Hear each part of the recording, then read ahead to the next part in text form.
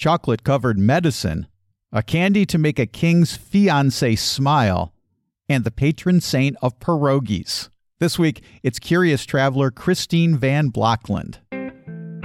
Traveling the world to bring you delicious dishes, tasty beverages, and interesting experiences. This is the Destination Eat Drink Podcast on the Radio Misfits Podcast Network. I'm Brent Peterson. Welcome to Destination Eat Drink, the travel podcast for foodies. Destination Eat Drink is where food and travel come together on the Destination Eat Drink website, on the Destination Eat Drink YouTube channel, and here on the Destination Eat Drink podcast. And this week, curious traveler Christine Van Blokland is back to talk about the new season of her great show, Curious Traveler, on PBS. But first, if you like what we do here at Destination Eat Drink, please vote for us as the best lifestyle podcast in the 15th annual Taste Awards. I'm really blown away that we were even nominated and now named as a finalist. But your vote will determine who wins. And today is pretty much the last day you can vote. If you're listening to this on Friday when it drops, I think it might end actually on Saturday, but this is it. So if you haven't voted yet, please do so. I'd really appreciate it. And you can find a link in the show notes to do that and to vote, or go to thetasteawards.com. And thank you very, very much. Christine Van Blokland is a 3-time Emmy nominee and the host, writer, and producer of the PBS TV show Curious Traveler. Season 6 is out now. Check your local station for times and dates. Christine talks about making shows in France and Switzerland and Poland, and tells me about the best place to sample Swiss cheese and a characteristic Swiss dish from Lucerne, an amazing food and wine museum in France, and fascinating salt sculptures in a Polish salt mine. And we geek out on delicious mustard. Okay, I'm starving, so let's eat. Destination Eat Drink.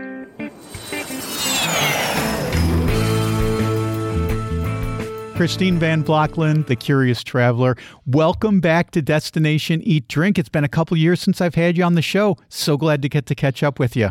It has, and my apologies. I think I missed a year there. Much like yourself, traveling kind of scrambles the brain sometimes. So I was thrilled when you asked me again. Thank you so much for having me. You just put out season 6 of Curious Traveler, and I watched them all. I watched all 12 of them. Yay! They're so entertaining. I love watching you. You know, before we dive into the episodes specifically, I just want to say one of the things that I really like about your show is so many travel shows now are focused on the here and now, you know, this experiential type travel, which I love, which is fantastic.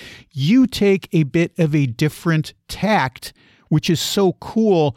And the reason I like it so much is because you provide context. I can't tell you how many people I watch on videos on TV shows who are like, yeah, I don't know what this is about. I don't know why this is here. And I'm like, well, you need to watch Curious Traveler if you want to know why, who, what, where, when, how, because Christine's going to tell you, man. That'll work for me.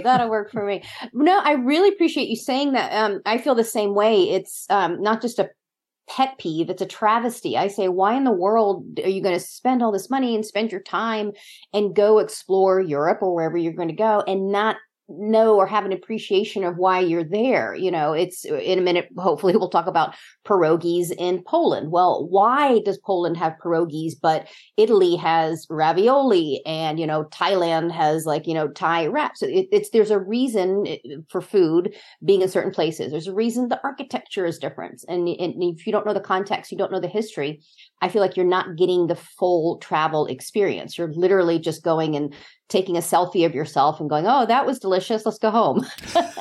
And that's not the reason to travel. At least it's not for me. Preach on. So let's start with pierogies, because you did a few episodes in Poland and you can't go to Poland without pierogies. So how were the pierogies? How did you like them? They were so good. I mean, and this is the part where I sound maybe a little bit more like the traditional tourist, where it's like, oh, okay, you've had pierogies at home, but they're different when you have them in Poland. It's like, well, of course they are. So we went and we actually learned how to make them in this adorable little pierogi place. And it was called Syrena Irina. And the fun thing about that name is it gets its name from the siren, which is another name for mermaids, which is a symbol of Warsaw. And of course, the sirens were the ones that tempted Odysseus, in Homer's Odyssey. And they got pictures of that all over the restaurant. So we learned how to make them. And I am not a chef at all. I have a huge appreciation for people who are chefs and people who have the patience to make these things. But you'd think a pierogi is a pretty simple thing. It's dough, and then you have stuffing. You have like traditional things, whether it's what we would call cottage cheese, with potato or onion or mushroom. But it's not as simple as you seem. And it was so much fun for us to learn by the ladies who make them. And, the shape of a true pierogi, it's like a half moon shape. Mm-hmm. And it's got this little kind of like frill around the edges. And the way they make them so fast, and I know you can't see this, but I'm doing the motion right now with my hand. It's like they take their thumb and they go flip, flip, flip, flip, flip, flip, flip, flip, flip, flip. And I was trying to do that and conduct an interview at the same time. Mine were not that pretty, but they were still delicious. It was just so good. It was so good. And again, it was sort of like, you're eating a piece of history. That made it even better. I grew up in Chicagoland. I consider Chicago to be my hometown. And a big Polish roots there. Huge Polish population. And so I've had my share of pierogies. Never been to Poland. But one thing I learned watching this episode about Warsaw is about Saint Hyacinth. And so I looked it up. I looked up Saint Hyacinth because I only knew hyacinth as the flower. But I looked it up. There's actually a Saint Hyacinth church in Chicago, which I guess shouldn't be that surprising. But tell us who is Saint Hyacinth specifically, and how does he relate to Poland and pierogies? I love it. And thank you for telling me there's a St. Hyacinth in Chicago. That makes a lot of sense. St. Hyacinth is the, drum roll please, the patron saint of pierogies. Yes, there really is a saint. I know, I love it too. There's a saint for everything. And the short version of why is during an invasion, in the Middle Ages, St. Hyacinth came along and, the crops were all gone. The people were starving. He made the crops grow and basically created this simple peasant food called the pierogi, where they were just using what they had from the land, with the grains and the potatoes and the cheese, that kind of stuff. And that's the reason why. And then it was considered a blessing because this food helped to save the population after war. And I was like, well, anything that has its own patron saint is fine by me. It's good stuff. It's good stuff. I think foods, we need to have more foods that have a patron saint. We live outside of Lisbon. There needs to be a patron saint of pastel de nata. And I don't know who we're going to nominate, but we got to find someone to be the patron saint of pastel. Maybe there is one and I'm just not even aware of it. One of my favorite pastel de nata places in Lisbon is in the St. Anthony neighborhood, and the pasteleria is called St. Anthony's. I've been there. I was just about to tell you that. It is so good. And the thing that I remember the most is you want to fuel up on those, because if you look, then you have to climb the hill to get up to the castle. I was like, oh, well, clearly I need 3 more of these for my strength. It is. I have to tell you 2 quick things though about pierogies, just in case anybody's going to go to Warsaw specifically to get them. At that same Syrena Irina, because it was very traditional, once we all sat down to lunch after we'd filmed, they had a couple of different courses of things before we had the pierogies. And I was going, they are going to let us have the pierogies, right? We were starving. They gave us this soup. It was a beet soup. It was more of a broth. It wasn't a borscht. They told me the name of it. Maybe one of your listeners will know. It was this clear broth. It was the most delicious thing. And I travel with a bunch of, our crew are a bunch of burly men. They're very meat and potatoes. I told the guys, I was like, this is the best thing ever. I'm thinking they're going to be like, oh, why would I care about a soup? They also said it was the best thing ever. And it's really a traditional Polish thing. And I'm sorry, I don't know the name of it. So that's excellent. And then also in Warsaw, It's a little bit more upscale of a restaurant, just in case people are wanting recommendations. It's called the Black Duck, and they have the best pierogies ever. And I think it's because they keep everything simple. I think once the pierogies are boiled, you just put a little melted butter or something on it. And I mean, just divine. There, and it's blessed by a saint. Hey, there you go. So that's right. I am smiling ear to ear right now because we're getting history, we're getting context, and we're getting restaurant recommendations. So there you go. I had to throw that one in. I had to. It was so good. This is right where I want to be. You also did an episode in Krakow, and outside of Krakow is these salt mines. And I've seen pictures of these salt mines, but it really came to life for me watching this episode because the vastness, the immensity, and the complexity of these salt sculptures that they did in these mines is just incredible. Talk about your experience going down into these salt mines. Yeah, I mean, it was mind-boggling for me as well. So it's the Wieliczka salt mine, and it's just outside Krakow. It has a UNESCO status. Now, I had been to salt mines before where you kind of go down, you slide down or whatever it is they let tourists do, and it looks like a mine. And you're like, oh, well, this is interesting. This thing, I mean, even though I had done the research ahead of time, I was not mentally prepared for this. So it's a whole world under there. So originally it was dug out, obviously, to harvest the salt and make money for the country and all that stuff. But as time went on and all the different thousands of miners went there, they were building chambers for prayer. So that's where we get probably the most impressive chamber. So first of all, it goes about 1,000 feet underground. Apparently, it's miles and miles of passages. Tourists can only go to 2% of it. That tells you how big it is. And 2% of it will take you at least 4 hours. So the biggest chamber or the most impressive chamber is called St. Kinga Chapel. Got another saint there. And it is an entire church that's 300 feet underground.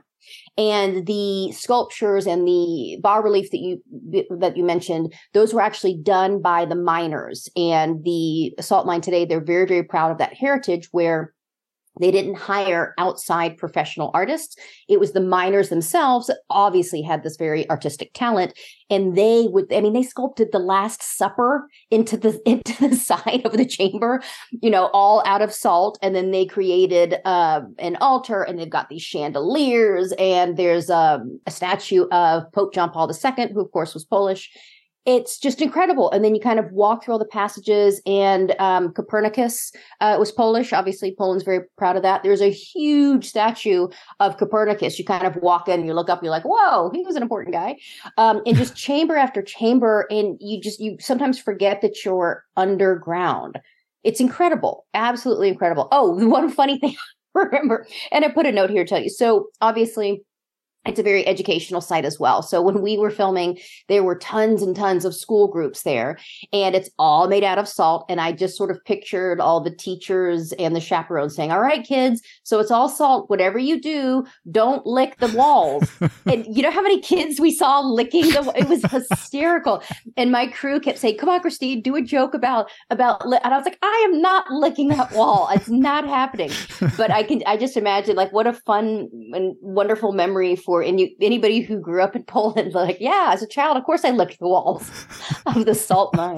It was really sweet. I thought it was a funny little memory. I would, shows you my maturity level. I would have definitely licked the wall. Yeah, everybody was doing it, and I'm just going, yeah, but you don't know who else, who's licked that section. Who was the last person who licked it?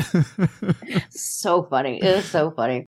But that was definitely a wonder of the world. I mean, it was incredible, absolutely incredible. And you've done a great job of describing it, but I'm just going to tell the folks who are listening to please seek out this episode and watch it, because the visuals that you come up with is just absolutely stunning. Loved it.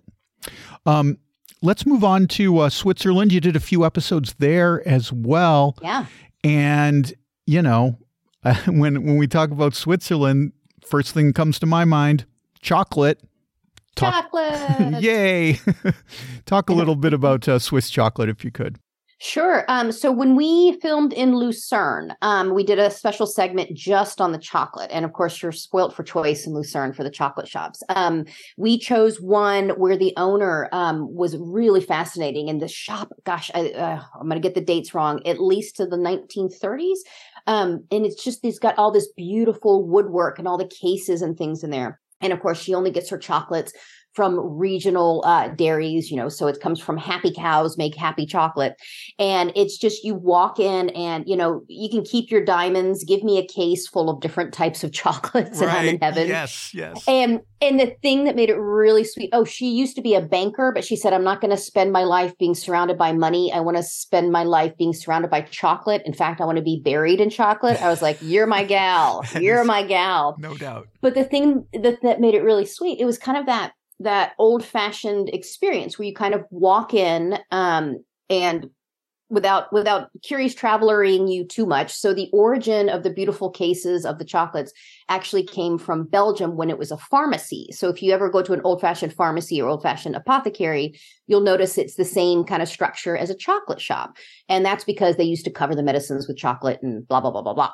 Anyway, so now when you come into a traditional chocolate shop, you kind of look up and the proprietor will have all of the shelves behind him or her, and then the cases in front. So when you walk in, you're kind of looking at these cases. And the thing that makes it great is she is the specialist. She knows all of the stuff. She's the sweetest woman on the planet. And she'll kind of say, you walk in, you go, there's too many. What do I want? And then so she kind of interviews you. And then based on that interview, she'll tell you the exact one you want. And she magically gets it right. And the really cute part of her shop and the thing that makes her so special is that in this spot, and it's all completely cluttered. It's this tiny shop, but people are lining up outside anyway. So when you come in, there's one chair right across from where she stands. And she says that's her therapy chair because sometimes people come in and just sit and they have the chocolate that she's chosen for them. And she feels like their therapist. I'm like, chocolate therapy, sign me up. Sign me up. Oh, and it was just lovely. I didn't get any inside secrets of, how to make them taste so good. It's just other than she said, well, they come from Swiss cows. So of course that's the answer. I'm like, okay, fine by me. In that episode, Christine, you said that you were going to take some chocolates home to Mom. And I did. Okay. I was going to ask you, did they make it home? Because for me, I can't tell you how many times I'm like, I'm going to get this for this person and this for this person. And then it doesn't make. So now we always buy two of them because I'm like, all right, one for us smart. And one to go to the friends or the family. So glad to hear Mom got her chocolates. It was a close call there for a little while, but I knew I'd be sitting on the couch watching the episode with my mom. And so I better bring those home ahead of time. I was like, I said it on camera. I better do it. Speaking of Swiss cows, you went to Gruyere. Yeah. And I mean, I've had Gruyere cheese tons of times. Love it. I guess I didn't understand. I didn't realize that it's an actual town. Did you have cheese while you were there? You must have, right? We did. And looking back, only because sometimes, our filming schedule gets so out of whack. I'm kicking myself that we didn't include it in the episode. So after we had filmed and I had interviewed, so I speak enough French to get by is the short thing. So I had to do this interview with this woman who only spoke French, and we sort of had an interpreter nearby. So we did all that. We got it done. This gorgeous town. I mean, it is, and I hope I don't sound like a cliche saying it looked like Beauty and the Beast out of Disney World. Mm-hmm. I mean, or, a Disney movie. It's so precious. It's so preserved. No cars can go in there. You can almost like hear the clip clop of the horses going through. So we had done all this. And then we had our lunch break and we got to sit on this little spot where if anybody wants to know where this spot is, it's kind of hidden behind the main street. And it's this overlook of the valley and of the castle. And we had this basket of this Gruyere cheese, and the beautiful rounds of cheese. We had these wedges. And this French bread, I thought I had died and gone to heaven. And again, we were just sort of hungry and like ready to, I was like, why aren't we filming this? So at least we got some photos of it. but we felt like a true Swiss people. We're just sort of sitting in the outdoors and with this knife and just chunks of cheese and chunks of bread. We're going, oh my gosh, this is so good. I can't even deal with it right now. Oh my God. So yes, I can testify that it is amazing. You have to have Gruyere cheese overlooking Gruyere Castle in the tiny village of Gruyere. Otherwise, it's not the same. I wanted to ask you about another dish that you had in Lucerne called Hugeli Pastetti.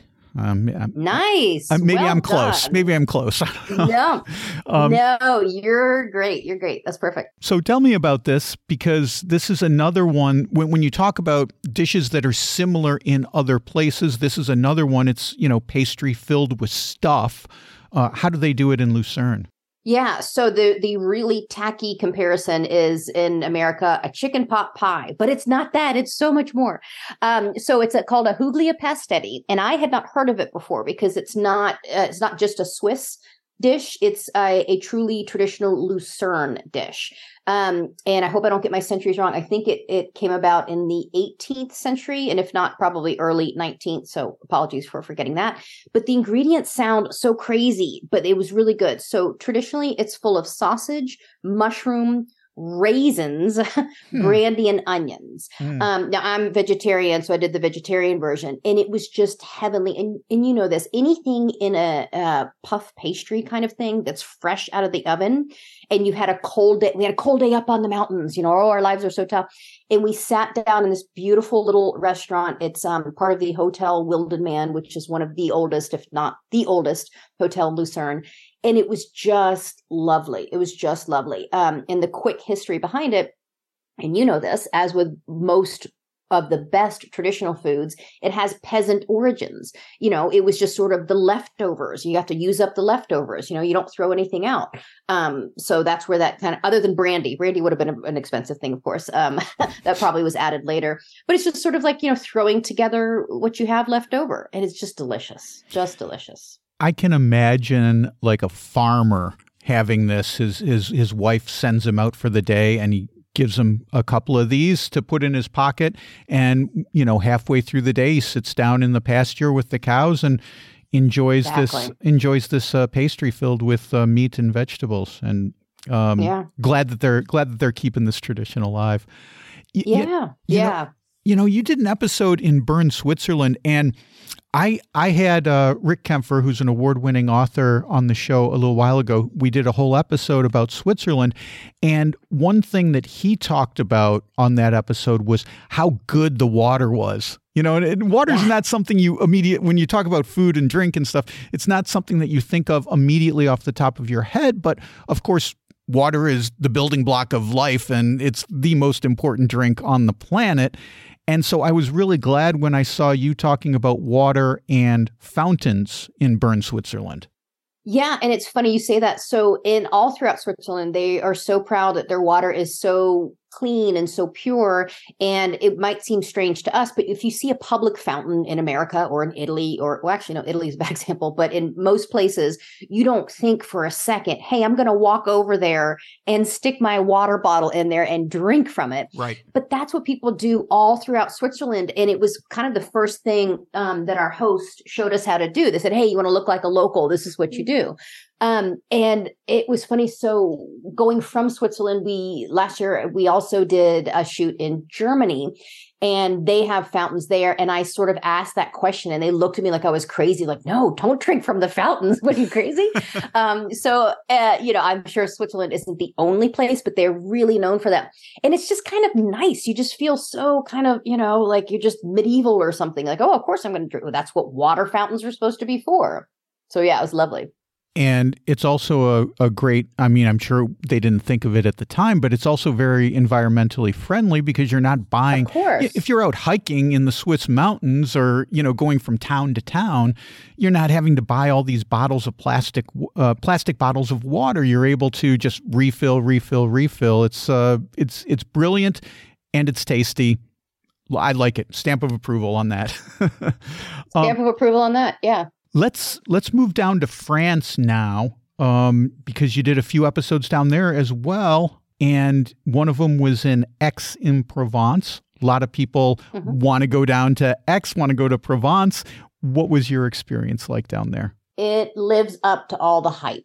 And I think, and this is going to sound sexist, but I'm saying it in favor of my own gender, so it's okay. I think maybe, especially with women, we have this sort of vision of, Provence, the south of France. Oh, it's heavenly. I've read about it in books. It lives up to all the hype and then some. It's just beautiful. So Aix-en-Provence, actually, it's just beginning with the type of stone that they use. It's this yellowy color. So it just feels warm all the time. And it's one of the many cities that prides himself also on fountains. So they've got all these different fountains dedicated either to historical figures or mythological figures. It's beautiful. And it's yet another place that they obviously known for the food that they grow, the produce that they grow. So there's these fresh, beautiful markets on Saturday mornings. And of course, a couple of little treats that they're known for. Have you heard of a calisson? I hadn't heard of it before, but I saw it in your episode and I wanted to ask you about these things. The translation is what, little hugs they're called? Talk about this candy a little bit because they just looked adorable. Yeah, it's amazing. So it's the full name is Le Roi René Calisson. So it's the calisson of a specific king. So the calisson, it loosely translates, and there's lots of different theories, either to little smiles or little hugs. And what they are, they're kind of like oval shape, and they're made out of things that are only grown or that they take pride in growing in Provence. So, it's the citrus, it's the almonds, the almond flour out of it, could be apricots, definitely melons. And then for the cookie part itself, sometimes there's a wafer, sometimes they're not. And we actually got to see them making it. So they love this particular candy so much. They have an entire factory with a museum attached to it. So we got to see them making them. And they're so tiny. And I feel, again, I was like, you can't see what I'm doing. But if you take your pointer finger and your thumb and you touch them, it fits right in that little space right there. And it's kind of the shape of like an almond or an eye shape. And when they come hot out of the oven, they're really delicious. But then they also, when they solidify, they just kind of wrap them the same way you would a hard candy. And they have now all different flavors, but the true original flavor is more of that melon and orange and almond flour that it started with. And the quick backstory, because it wouldn't be featured on Curious Traveler if it didn't have a crazy story attached to it. Right. So the king wanted to marry his lovely lady, we'll just say. But apparently she never smiled. And so long story short, he got his chefs to create this special candy, handed it to her. She ate it. And for the first time ever, she smiled. And I was like, wow, what more could you ask for? And one of my favorite things, and I swear I'm such a sucker for packaging. And of course, in France, everything's beautiful. And even the packaging they have for these little candies are just so beautiful. I'm like, take my money now. I'm getting all of these and I'm never throwing the box away. I mean, everything is just a little bit prettier in France. In X as well, you did a segment on Cezanne. And from a foodie standpoint, he did all of these still lifes of fruits and, food and stuff like that. That's kind of his calling card, right? What did you take away from that? Were you able to learn anything about who Cezanne was from just looking at his paintings?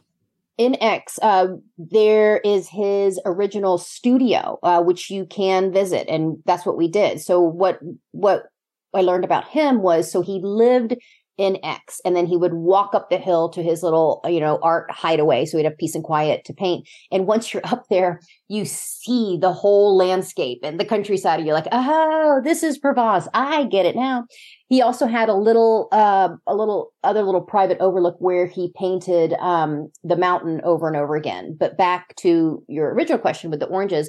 So, as an artist, he was mastering doing the basic shapes. He's got the cone, he's got the cylinder, he's got the sphere.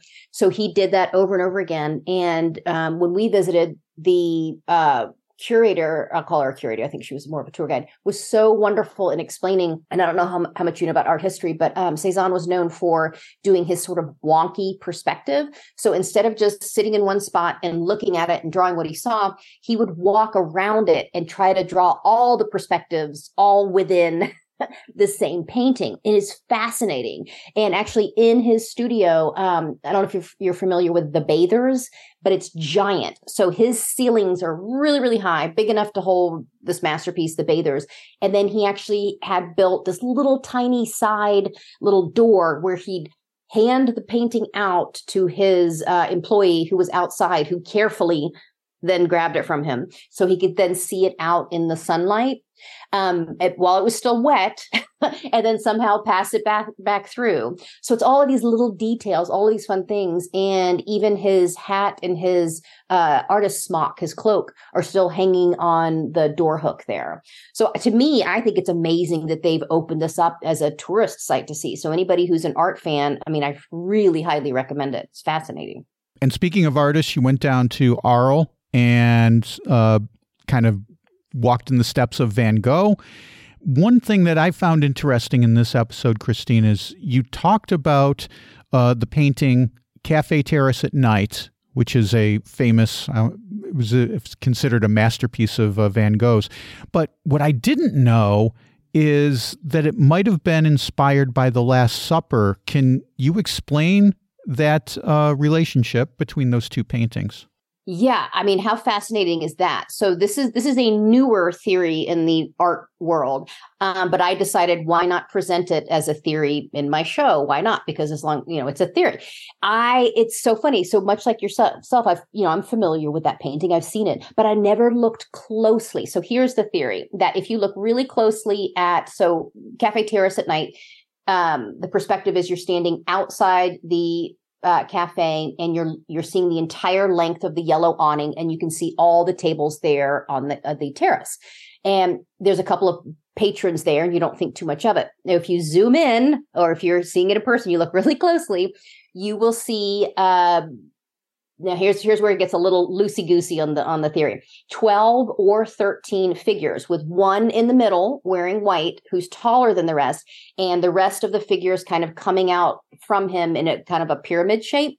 So the theory is that the figure in the middle is Jesus, and the window behind him is a cross, and that all of the people sitting around him are the 12 apostles. Now, I'm just going to do a little asterisk to this. When you look at it, the 12th person is sort of outside the cafe. So there's really only 11 in there. So anyway, it's to me, it was such a fascinating theory as a big art fan. It kind of blew me away. I was like, I've never looked at it that closely. I was like, wow. And I do think that possibly there is a letter that Van Gogh had written to his brother that might have alluded to that. So it's really fascinating stuff. It's really fascinating stuff. Let's talk about one more France episode, which was Dijon and Beaune. Yes. You went. So I've been looking at going to Dijon. I don't know if we're going to make it this year, but I've just been kind of superficially looking at it, checking flights and whatnot, and how we would get there and some of the main sites. And there is a food and wine museum. When you showed this on your program, I was like, this thing was blowing me away. It looks absolutely phenomenal for foodies. That's exactly what it is. It is phenomenal for foodies. And so, first of all, just for Dijon in general, and you have to go the right time of year. As with anything else, it can get crowded. But if you love Paris, go to Dijon, because it has that same feel. The architecture is glamorous and gorgeous and fantastic, but it's a little bit smaller and it's a little bit less crowded. So you won't lose your mind like you sometimes do in Paris and Rome and all these big places. But the Food and Wine Museum, that's a fairly recent new construction that they have there. But the site they chose has a church at its center, which is where the museum is. And then around it used to be a hospital. And so it's got new buildings mixed with the old. And the main museum, again, it's inside this gorgeous church where you're looking on the outside. You're like, this is stunning. And they did such a great job of really expressing and appreciating how, you think sometimes, foodie stuff is this very highbrow elitist thing. And at least the message from this particular museum is, no, it starts with the farmers. It starts with the workers. It starts with the land. And it really explains, how this soil is unique because of this climate and these weather patterns. And I just found the whole thing fantastic. And they've got, I mentioned before, I'm a sucker for labels. They have all these really great kind of posters of these packaging, things for boxes and whatever else throughout the ages. You know, you get the 1930s kind of Art Deco style, and just, it's fantastic. The whole thing was great. And then when you're done with that, you have 1,000 choices of places to eat and drink after. So I was like, perfect, sign me up.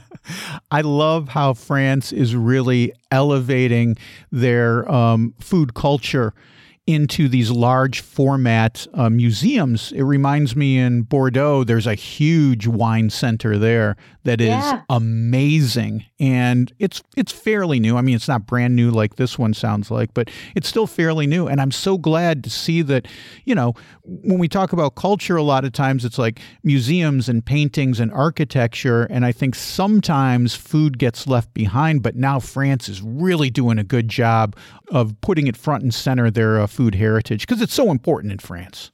It is. And actually, if you don't mind, I want to kind of jump in for a second here. So actually, when we were filming, we went from Dijon all the way south to Provence. And it's a new push from the National Tourism Office. They have this designated, I mean, it's the tastiest road trip ever. It's called the Vallée de la Gastronomie. And it's basically exactly what you said. It's highlighting all of these small villages or larger cities that specialize in these beautiful foods, these beautiful, you know, wines and drinks and specialties. And it's a new, you know, because everybody knows Provence already. Everybody knows Paris already, but you may not know Bonn or some of these smaller villages and things along the way. And there's a website for it and all that stuff. You can go and it will tell you exactly the restaurants to go to, or the B&Bs where you can stay and they're making food for you that's from their own farms or from their own gardens. And it's exactly that. You're tasting your way through France. It's great. You mentioned the town of Bonn, and you went there. You went to a mustard factory. I think of Dijon as the mustard city, but you found this really cool mustard factory in Bonn. Talk about that a little bit, if you could. Yeah, I thought that was the funniest thing. I said, okay, so we're finally learning about Dijon mustard outside of Dijon in Bonn, but that's fine. It's still called a Dijon mustard, and it was called the Fallot, Fallot. That's the name of the family. And they've had this mustard factory for many generations. In fact, the grandfather used to drive around the region in this bright yellow car to deliver the mustard to everybody. And I'm a mustard fan. I love when it has the whole seeds in it. And they've got so many varieties. I mean, it's my mouth's watering just thinking about it. And, you know, you kind of think, you're like, well, mustard's a funny thing to specialize in. It's so good. It is just so good. And so there again, they sort of have a museum there. You get to have a tour of the factory. Then they have a museum that again goes back to, yes, this is a fine thing to have in fine restaurants and that sort of thing. But also it all starts with the farmers and this specific type of land that can grow these things.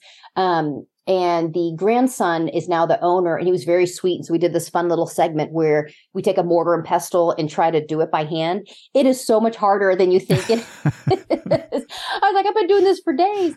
And another fun thing I learned, so a Dijon mustard, most people know or think they know, is the thing that makes it Dijon is it has a white wine in it, or a white wine vinegar.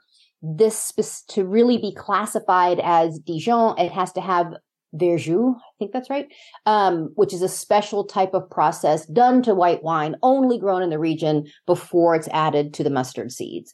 So it is like wine. They take it all very, very seriously for good reason. I'm a big mustard fan, and I mentioned this once before on the podcast, is, when we go to France, oftentimes we'll go and we will bring back our suitcase filled with mustard, because I mean, you go into the grocery store and they have amazing mustard there. It's the best. I love it. I'm a big mustard person too.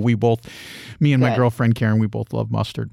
Well, Christine, it's just been a delight catching up with you. Like I said, I watched all 12 episodes of the new season, loved them all. We touched on several of them, but not all of them. You went to Estonia, you went to the Netherlands, you visited some other places too. So folks should definitely seek this out, the new season of Curious Traveler. And it's been great talking to you. Thank you so much for coming back on the podcast. Thank you so much. Now I'm going to leave you and go eat a huglia pastetti with a side of fallow moutard. And then for dessert, maybe have a calisson d'Aix. How about that? How about that for a meal? And some Swiss chocolate, too. And some Swiss chocolate. Can't forget that part. You're very sweet. Thank you so much for having me on. I really appreciate it. Okay, that's Christine Van Blokland. Always great to have her on the show. What a wealth of interesting information she is. And the new season of Curious Traveler is airing now on PBS. Check your local listings. You can find out more about Christine and her show on her website, CuriousTravelerTV.com. Well, that's it for this week. Next week, it's a mustard catastrophe. Worcestershire sauce with figs and a funky ketchup as we talk condiments. Don't miss that. Until then, I've got lots and lots of food and travel at DestinationEatDrink.com. I just posted a new story about something called coffee milk. No, not milk in your coffee, but coffee milk. It's a unique beverage only found in Rhode Island. You can read that at DestinationEatDrink.com/blog. I also posted a new video about Cuba, and it's not the one in the Caribbean, it's in Portugal. You can see that by clicking on the video tab at DestinationEatDrink.com or by going to my YouTube channel at Destination Eat Drink 946. And remember to vote for Destination Eat Drink in the 15th Annual Taste Awards. I've got a link where you can vote in the show notes, and thank you very much. Destination Eat Drink is distributed by the Radio Misfits Podcast Network and Ed Silla. Thanks, Ed. I'm Brent Peterson, and I'll see you down the road. Join us next week for another culinary adventure on Destination Eat Drink, a presentation of the Radio Misfits Podcast Network.